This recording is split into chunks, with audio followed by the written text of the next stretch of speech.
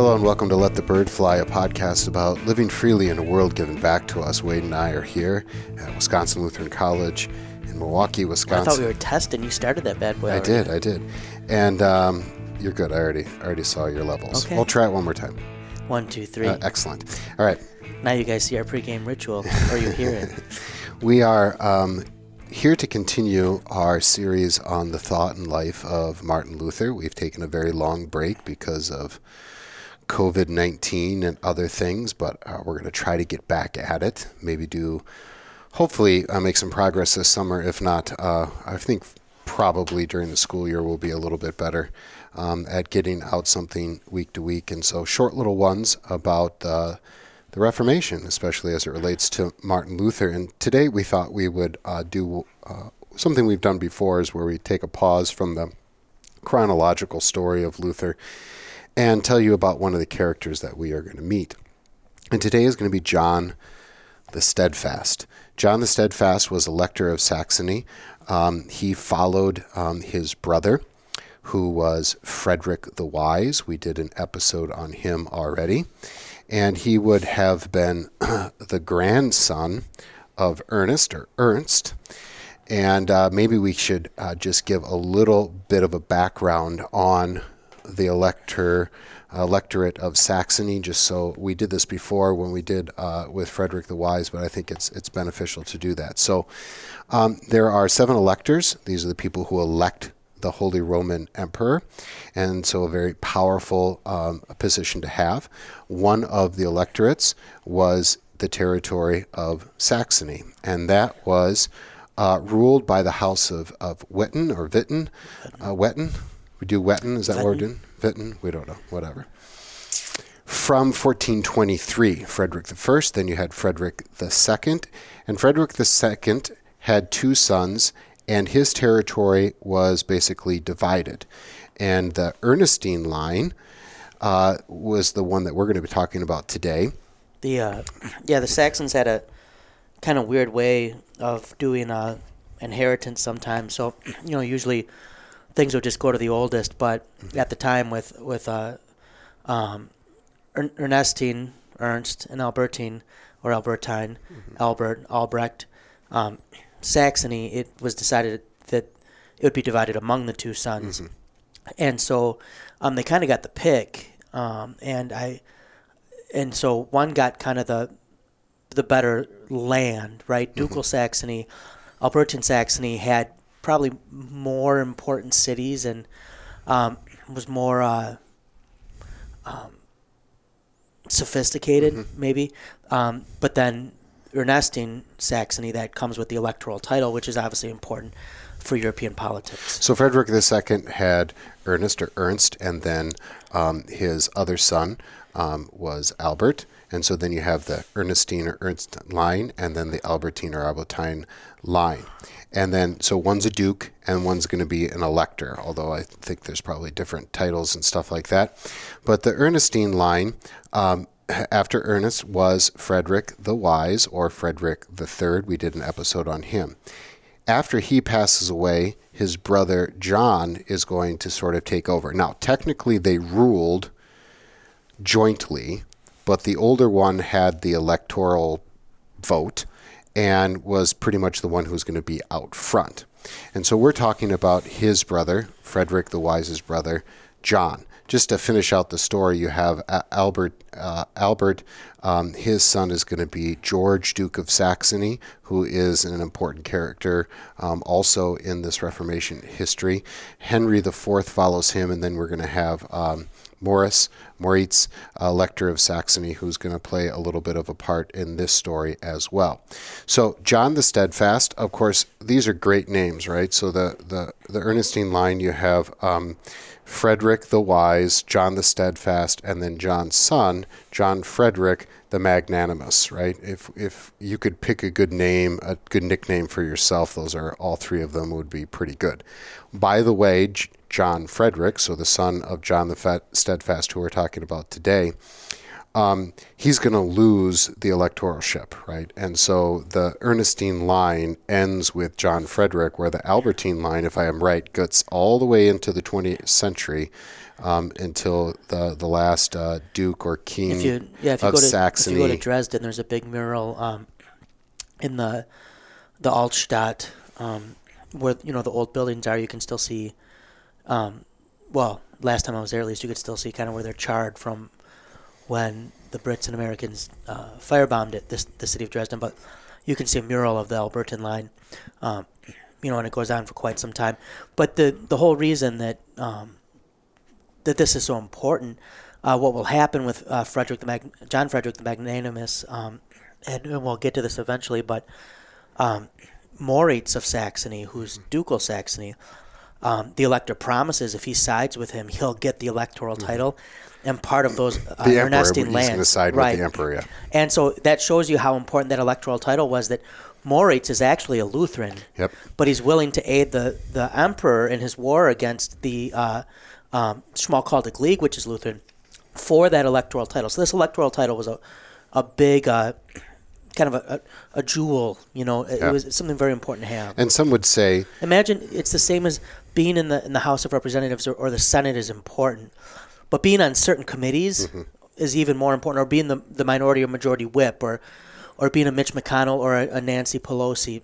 The electoral title took you to the next level of being in conversation. And some would say that the Elector of Saxony was at times the second most powerful person in the empire besides the emperor. And we'll get himself. to that when we get to Augsburg, like the role that the elector was supposed to play. And certainly with Frederick the Wise, because of his political acumen, almost becomes emperor, right?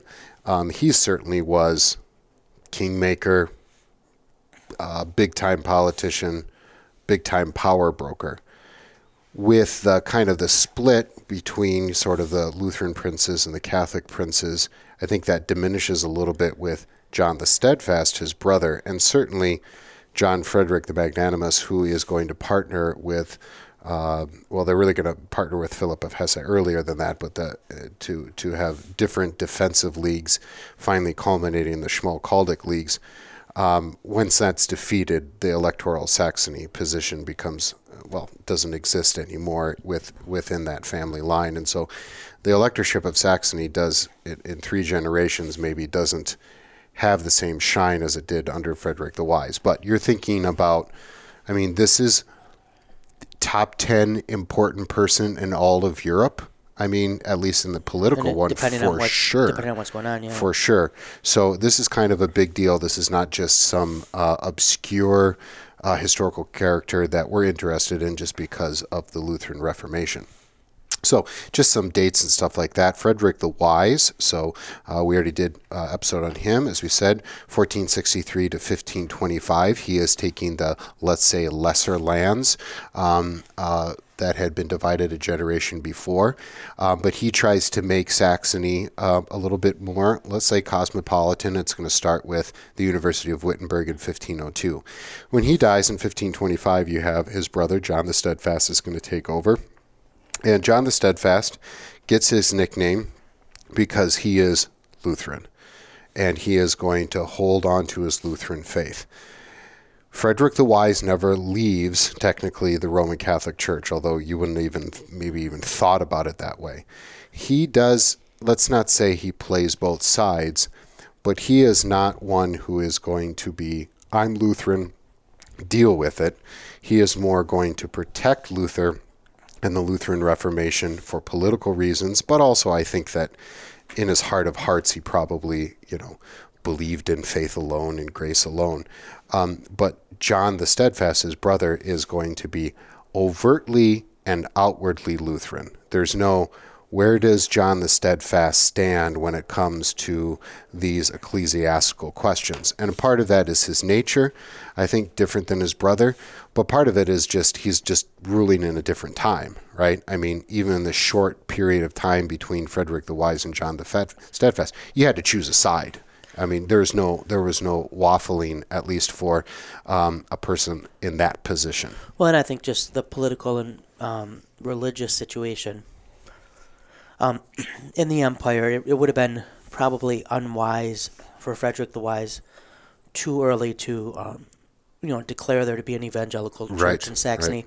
And even with John the Steadfast, this is going to happen in 1527, which is after the 1526 Diet of Speyer, which kind of surprisingly, unanimously allows a measure of religious toleration, not because it legislated toleration, but because it didn't mandate persecution.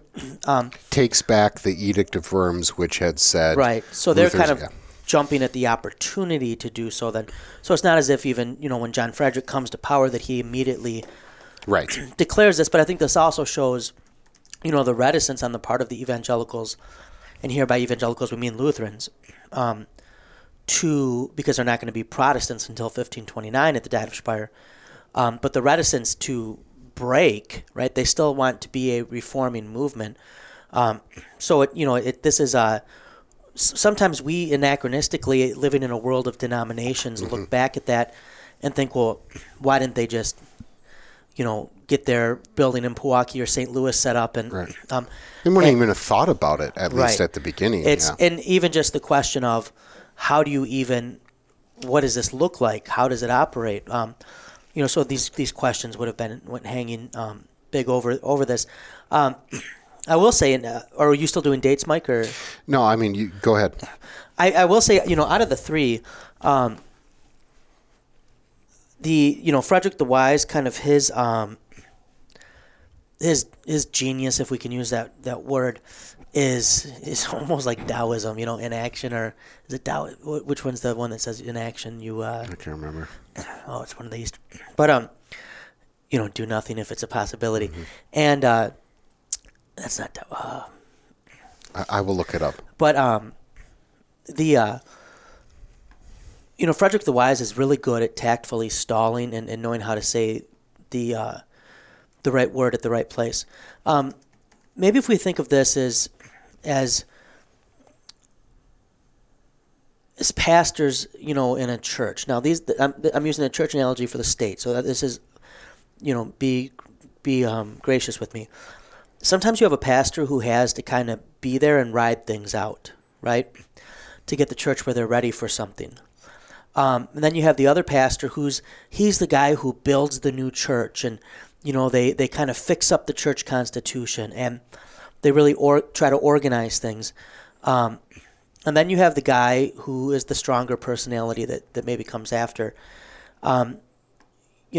John Frederick the Magnanimous, Luther was really worried about him coming to power after John because he is going to be a big personality. He, morality-wise, was not necessarily a role model, although as he aged, he seemed to come around on that.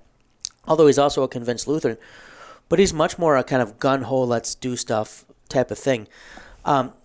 John the Steadfast was kind of like that pastor, and this is what I want to get at, who has to come in and be the one who's going to organize and set stuff up. And to be in those meetings, it's not easy when some hard decisions have to be made. And so I think he's one of the more interesting. He has a lot of Frederick the Wise's demeanor. At Augsburg, he's not trying to go in like a bull in a china shop. And it seems he even it physically makes him somewhat ill when he has to take these stands he has to take. But he does take them, right? He wasn't a guy who was just looking for a fight. And so he's kind of that in-between figure between Frederick the Wise and who would be one end of a spectrum, I suppose, and in John Frederick the Magnanimous, who would be the other side. And so the interesting thing with him, though, is many of the things that we identify with evangelical Lutheranism or with evangelical Protestantism, as it would have been known at this time, are going to happen in his relatively short reign. If we can talk just briefly, Mike, another interesting thing about him is when he comes to power, he's well into his 50s, right? This is not... So he's only I think 5 years younger than his brother, Frederick. Right. And a lot of times people will take that and say, see, he really had no impact on the Reformation for years. He's just he's still Duke of Saxony, and he was supportive of the Reformation before this. He had always been a player.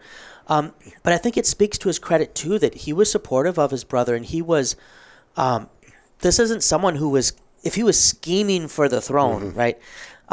This was someone who vocationally was was carrying out the task at hand that he had for the time that he was in. And so when he comes to power, he really, in this relatively short reign that he has, 7 years, that's less than many presidents have if they serve 2 terms. And, think of many 2-term presidents, and we can't point to a ton of stuff necessarily that we remember from their terms. He really is, excuse me, comes into power at a tumultuous time, and a lot of the key identifiers of what happens in Protestantism happen under him. The First and Second Diet of Speyer, and we can talk about those if you want, Mike. The Augsburg Confession, the apology to the Augsburg Confession, the Visitations, I believe, right? What's the year on the Visitations? 29? I'll have to look that up. Yeah. These are all going to be things that will happen. He is also probably, I would say, the one that Luther has the best relationship with. He has a good relationship with John Frederick the Magnanimous too, but he thinks he's a little bit too gung-ho. And I would say also, John Frederick is very conscientious of church and state, right? He's been called to be a Notbischof, an emergency bishop, as Luther would put it. But he really wants to let the church do church.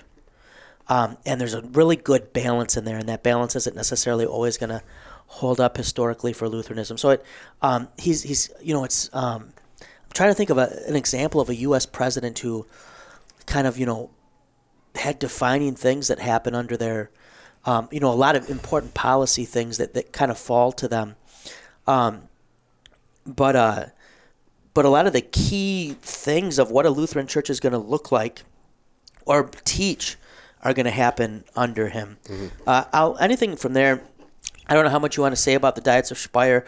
Maybe that's its own winging it thing to do the first and second Diet of Speyer. I think we'll do one at least for the first and second Diet of Speyer. But I'll brief thing. Why do they matter? Yeah, I'll mention those right now. 1526, the first Diet of Speyer, a suspension of the Edict of Worms. So we're not going to hunt down Lutherans, basically, although that's not really called Lutherans then.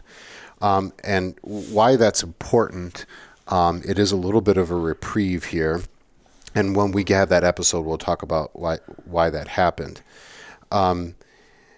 You then are going to see some maneuvering here, particularly with Philip of Hesse and John the Steadfast. So in Gotha in 1526, they kind of form a league.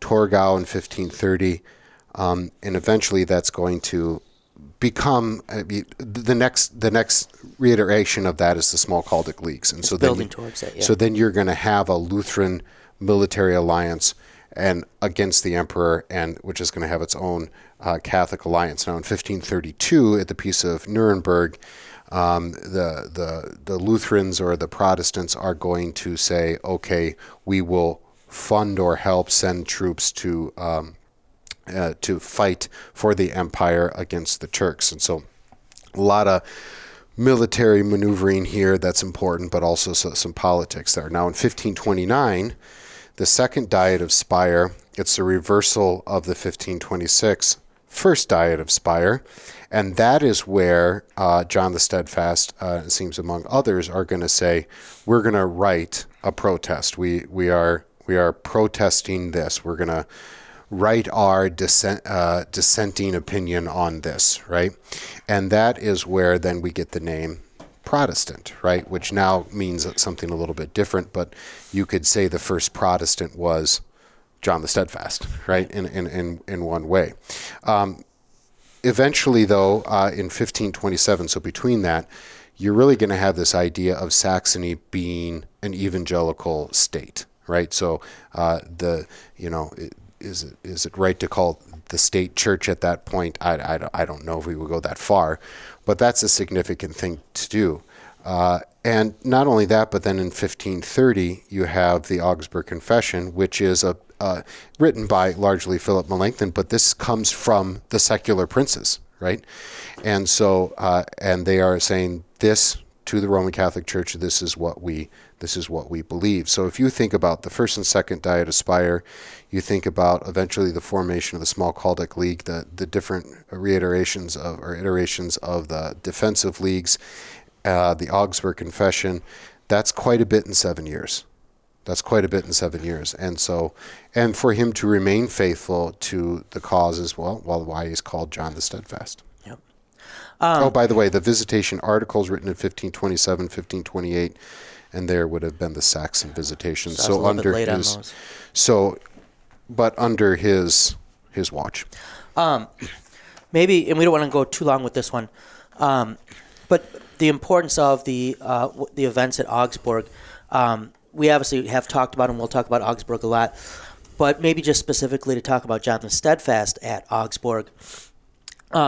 This diet at Augsburg is an extremely important meeting for the religious situation in Germany and for all those involved in it. And really, John, the Saxon delegation, along with those from Hesse, the Hessian delegation, are the kind of preeminent representatives of this.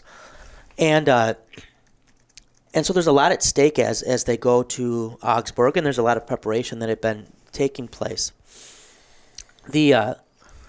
Right away, though, the emperor has John and others summoned before him, most notably Philip of Hesse, and then Margrave George of Brandenburg, which is an important territory as well.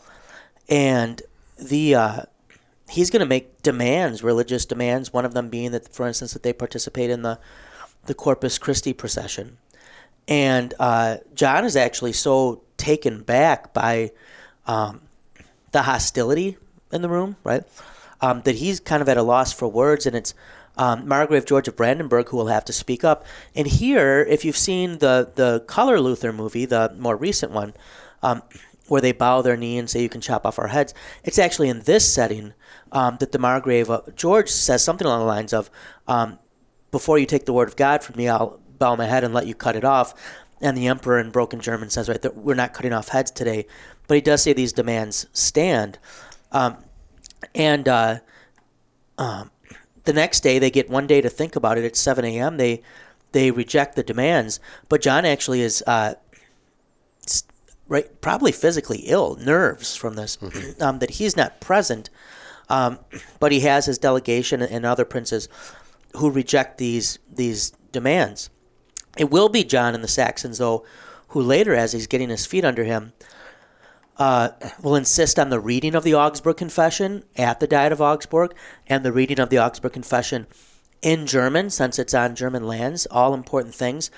And some other stances that he takes, which are very important for the time, would be, for instance, in the welcome ceremony. In the welcome ceremony, John has a very important role. He's kind of like a master of ceremonies to an extent, and he as people are coming to be welcomed, Charles is there, the emperor is there, shaking people's hands, but so is Campeggio, the papal legate, and he's using the opportunity to give everybody a papal blessing.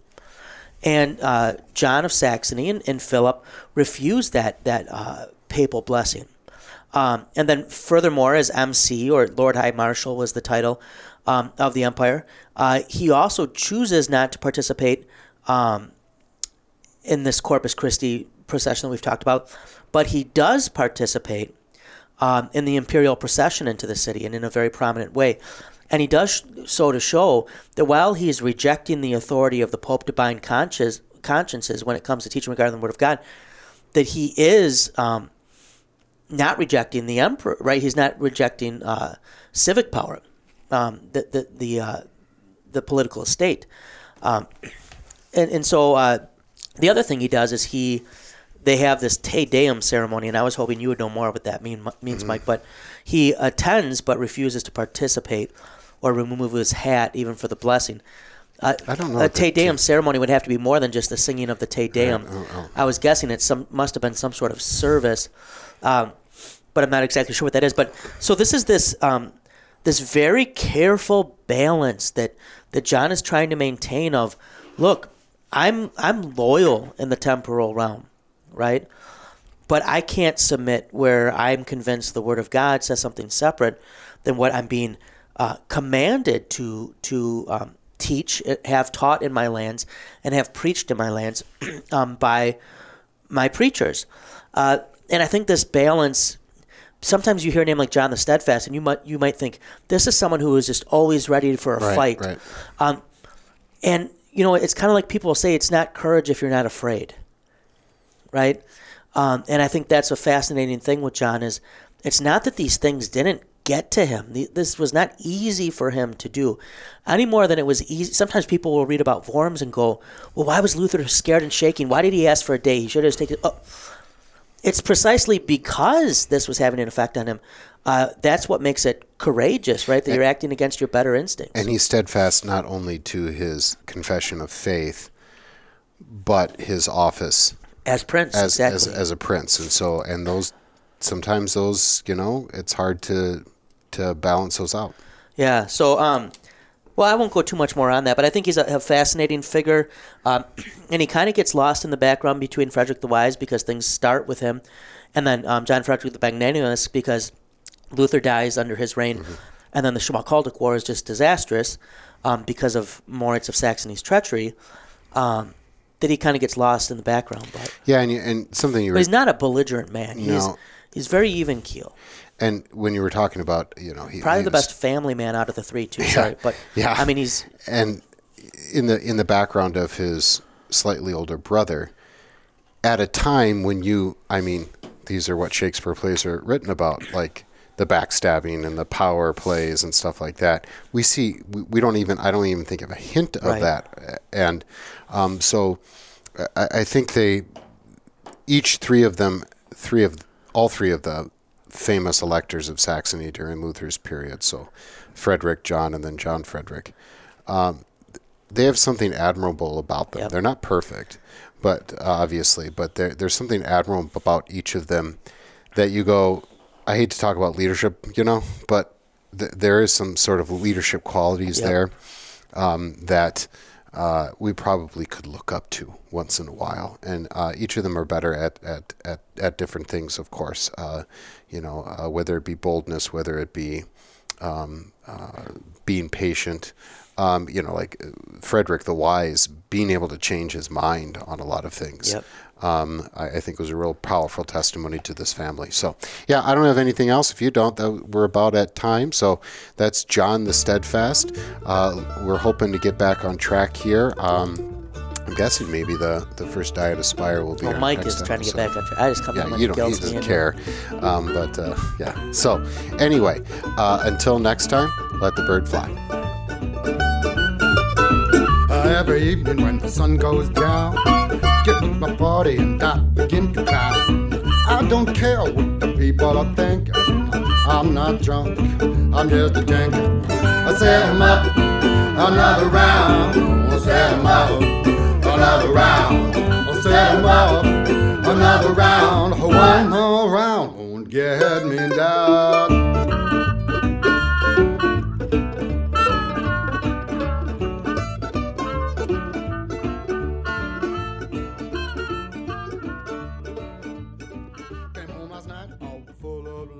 My babe began to fuss and I said, honey, I don't care what